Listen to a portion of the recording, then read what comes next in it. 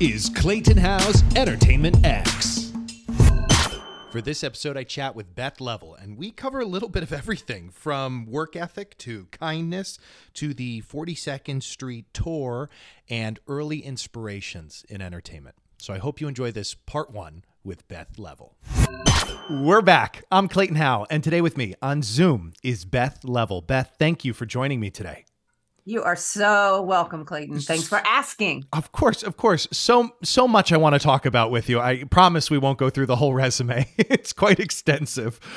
Before we get to any of that, I want to take it back to the beginning of time for you. What were your entertainment dreams growing up? I had none. Good night. See you later. All right, that's it. No, I'm not kidding. It's I still to this day don't really understand where I'm using air quotes, Beth Level came from. I grew up in Raleigh, North Carolina.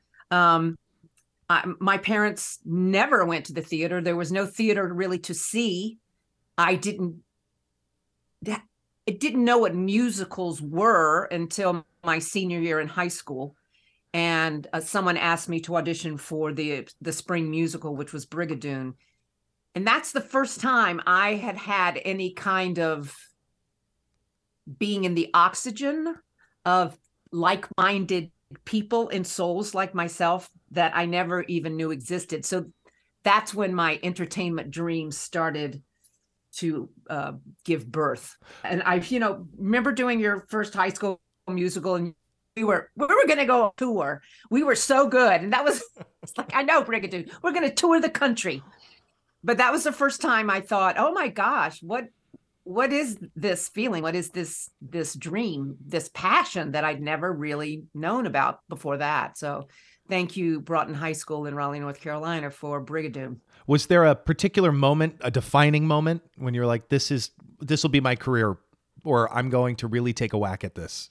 Yeah, no, I didn't think having a career in show business was a possibility. And neither did the people in like my family or anyone else. They wanted me to be quote unquote normal and get a quote unquote normal job and get a normal career and get married and have kids and all that kind of good stuff. It wasn't until college. And I have a degree in social work counseling because I just didn't know what else to do. But I have a minor in theater. And that's when I started doing everything I could get my hands on, including community theater and theater at the, North Carolina State University, and I just started to immerse myself in everything that was theater.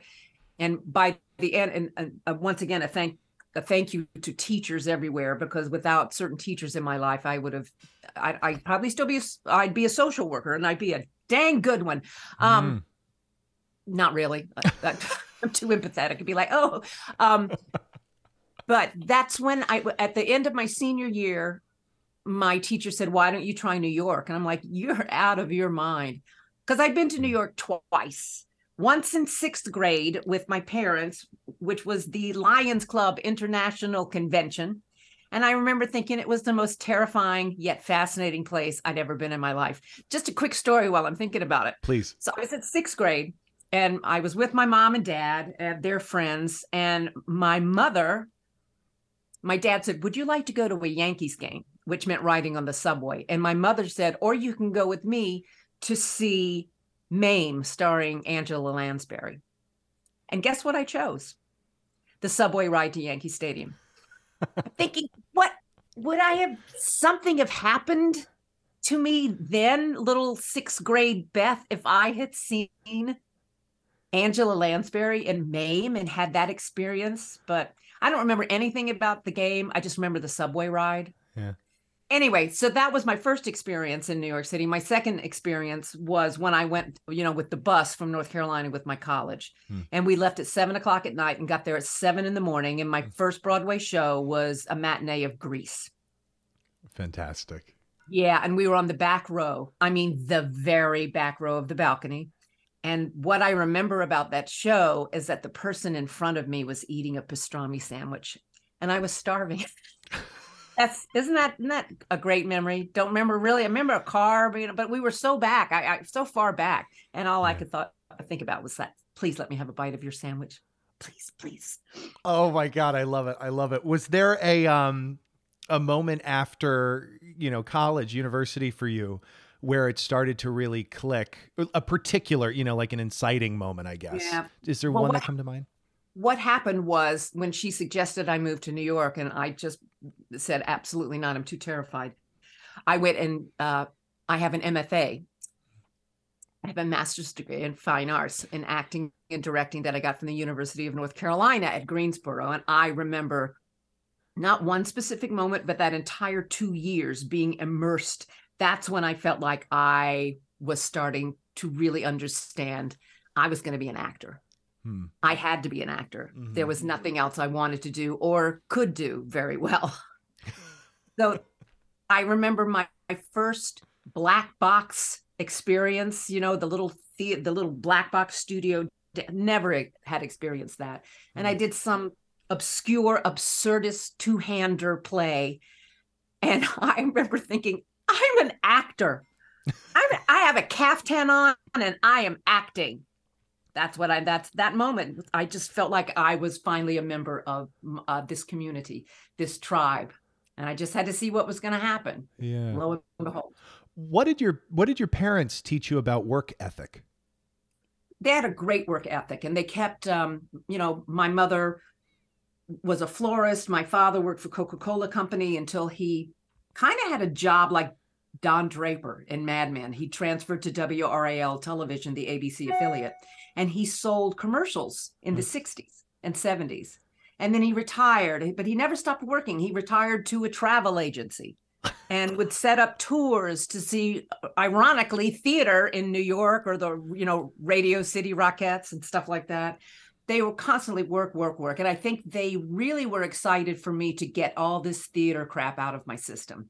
So I could finally, maybe not starve, the life of a starving artist and come to my senses.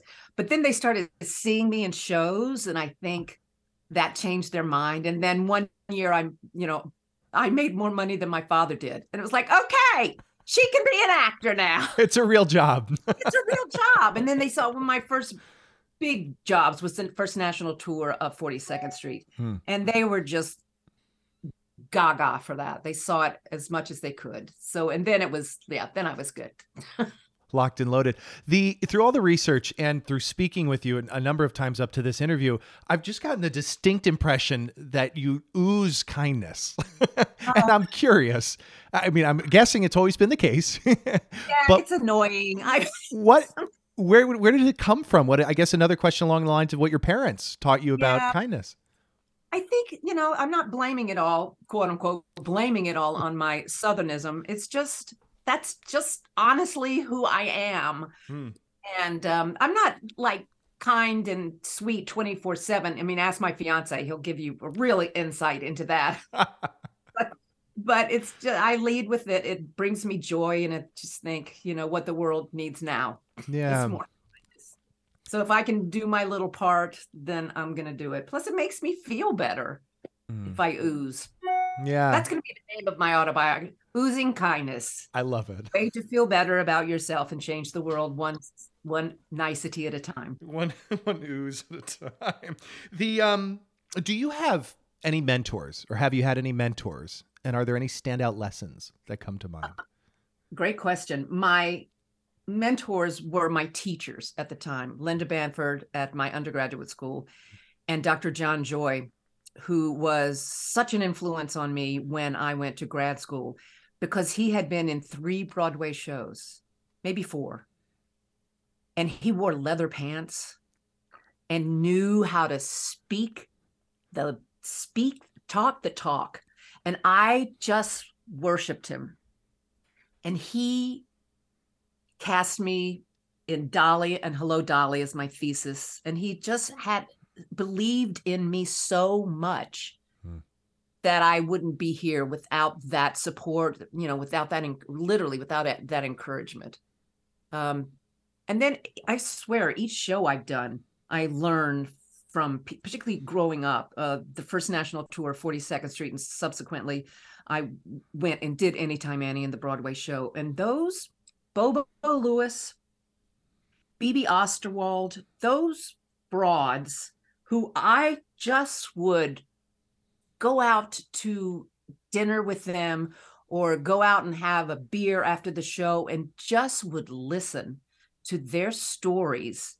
And, because they were like my age. So that's, which is really horrifying, I think now. Oh my God, I'm that role now. I'm the one that the people want to go, oh, Beth, tell me about when blah, blah. Right. And those women really, I just learned so much from them. And work ethic, stage presence, the joy of theater and the downside of the theater and how to cope with all of it and still want to do it. Yeah. I feel like I've had someone in almost every show that's taught me something, or that I just need to go and sit down and have a conversation with because I'm going to learn something. Yeah. Was there, I'm sorry to make you dive even deeper, but was there a particular moment with them where they gave you like a particular piece of advice on a certain situation, or does anything come to mind? A specific. I remember having my feelings hurt by another actor. I don't remember what, but it was something like I was getting a laugh and, it upset somebody. And I remember one of the women looked at me and said, honey, get over it. I went, oh, okay. So it's not the end of the world. And I'm just not going to claim. That's why I'm nice too. I'm not going to claim anybody being mad at me for getting a laugh and stuff like that. But yeah, they taught me a lot of that stuff. Like, buck up. Yeah. It's all right. Just do your job. Just do your job. I love it. Sometimes that's a great piece of advice. Just get over it. Get over it. Don't take it so personally. Maybe they're having a bad day. Yeah. Is there a particular role that has taught you the most about yourself? Wow. Probably, I'd have to say the roles that I've originated. Because I'm just so lucky to have originated a handful of roles, and they're written for your voice, for your comedy, for your acting, for your energy. And like I look at Dee Dee in The Prom, even though, she's not the nicest person in the world, but I just learned so much about, even more so than Drowsy Chaperone, I felt Prom, which is such an imposter thing that we do as actors. I felt like it was the first time I really felt like I was good. Oh yeah? Yeah, and that's strange. That and is. It gave me, it's like, oh gosh, I shouldn't be.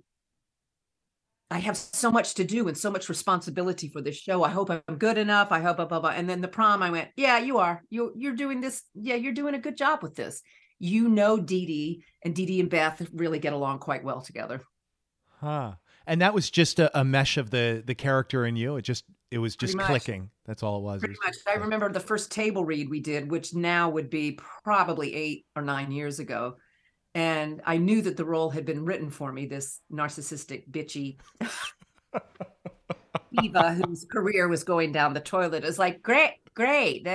Yeah, okay. But man, was she funny. And, at the end had this heart of gold and was able to change her path. Anyway, yeah, that's what's written for me, that bitchy role. I love her. I love her. Such a great show, too. Such a great show. Is there a balance you find between making things happen and letting things happen in your career? I'm clicking. That's like so deep. Yeah. I kind of feel that's a really good question. And probably I would, depending on what day you ask me, I might have 2 different answers. I am of the belief that I just let it happen. However, when you first move to the city, you can't just sit in your apartment going, okay, let's let it happen. I mean, there's certain steps one must take. Like you're preparing, learning your craft. Your picture and resume, your song choices, discovering what, for lack of a better word, type you are, what songs or what audition, how are you going to get work? All that groundwork you need to do. But after that, I find that I think because I'm very professional and kind and I do the best I can, I keep getting work. And the first time I knew, I was reading a breakdown of something and it said Beth Level type. And I was like, I almost burst into tears. I was like, the Beth Level, what does that mean exactly? I was like, you know what that means. means, kind of broad comedy, over the top, heart of gold, belt. Okay. Oh, I see. So I'm at the point in my career, and it's been this way for about 10, 15 years, where I just kind of let it happen. And I'm available, and hopefully work will keep coming my way. Yeah. Directors usually hire me again, which is great. But yeah. And I'm wondering, if I didn't have the relationship with directors, then I'd probably have to make it happen. Which is, the other part of your question. Do I let it happen or make it happen? And I'm not, and I know a lot of people, and that also doesn't mean that I don't audition. I audition all the time. Not for Casey Nicholaw and people I know, but like for television stuff like that, where they have no idea, nor do they give a shit who I am. Like, we don't care, audition, that I really have to more make happen. But it's like, I'm not 20 or 30 either. So I'm kind of loosening that up a bit and like, let's see what happens next. And then, The Devil Wears Prada came up out of the blue. Right. Or not out of the blue. Exactly. Well, work begats work. And that's another thing that I'm sure is very frustrating, that I do a lot of coaching, and my students say, well, how do I get work? And my agents and everybody goes, well, you just we need to see you work. You say, well, how do I get in a show if I can't get, that kind of catch-22? And the reason I got Devil Wears Prada is because the director, who I didn't know at all, came and saw the prom. And she didn't want to come and see the prom, but the lyricist Shana Taub made her come and see the prom because she had seen it before. And apparently, rumor has it that about halfway through Act 1, the director, Anna Shapiro, leaned over and said, "Oh, I found her." I had no earthly idea. And then the rest is history. You've been listening to Entertainment X, the podcast. You can follow Entertainment X on Instagram at _EntertainmentX_. If you haven't yet, go to Apple Podcasts and subscribe, rate, and review this podcast. Join Clay next week for another curiosity conversation on Entertainment X. Thank you for listening.